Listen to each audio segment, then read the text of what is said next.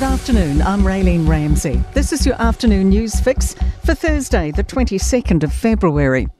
Calls on the government to prioritise child poverty, with 23,000 more children in material hardship. Stats NZ data for the year to July 2023 shows more than 140,000 children live in poverty. It's a 2% annual rise. The Child Poverty Action Group says not prioritising the issue will take us backwards. Spokesperson Mike O'Brien says proposed government sanctions on beneficiaries will only make numbers worse. Those children and those families will simply be pushed further into poverty. They are already but likely to be below the poverty line. The Associate Finance Minister has taken a swing at bank interest rate rises. ANZ has made the grim forecast the official cash rate could rise to 6% this year and even top 8% in the current cycle. Other economists predict the Reserve Bank will keep the OCR steady on 5.5%.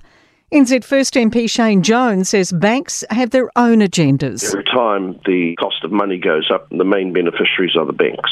So I tend to dismiss with a grain of salt what that cast of financial Brahmin has to say. At least 4 Taupo schools are in lockdown, and reportedly the hospital is armed police deal with an incident in Tauhara. Tauhara's college and primary school advised parents about 2:30 not to come and pick up children. Taupo Intermediate School and Hilltop have also told parents to stay away. New Zealand's pledged nearly $26 million in support for Ukraine. The package, announced by Foreign Minister Winston Peters and Defence Minister Judith Collins, marks 2 years since Russia's invasion. Here's senior political reporter Sophie Trigger. It includes $7 million going towards humanitarian assistance to support those displaced by the war and $6.5 million to the UK-administered fund for Ukraine to procure weapons. Meanwhile, Collins says the deployment of a Defence Force team on the ground has been extended until June next year, with up to 97 personnel continuing to train Ukrainian soldiers and provide support. Evidence of abandoned rat nests have been discovered at Countdown's Dunedin South store, but no current ones. The supermarket's been closed almost 2 weeks as it tries pest controls to rid the site of the rodents. Woolworths NZ Stores Director Jason Stockhill says they caught another rat overnight. He says they found old nests when they removed wall cladding today, but no sign of live nests. Sparks hoping to fast forward New Zealand to a new level of technical expertise.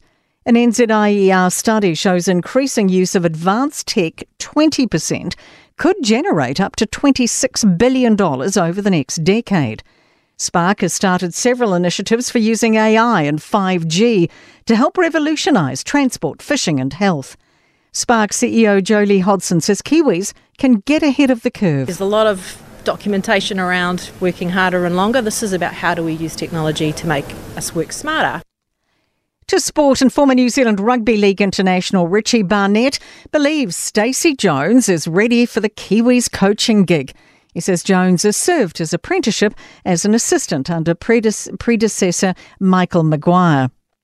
New Zealand will contest all 3 equestrian disciplines, show jumping, dressage and eventing at the Paris Olympics this year for the first time in 20 years. New Manchester United co-owner Sir Jim Ratcliffe wants to build a new stadium for the English Football Club. I'm Raylene Ramsey and that is your latest news fix. We'll be back with the next update tomorrow morning from the News Talk ZB newsroom.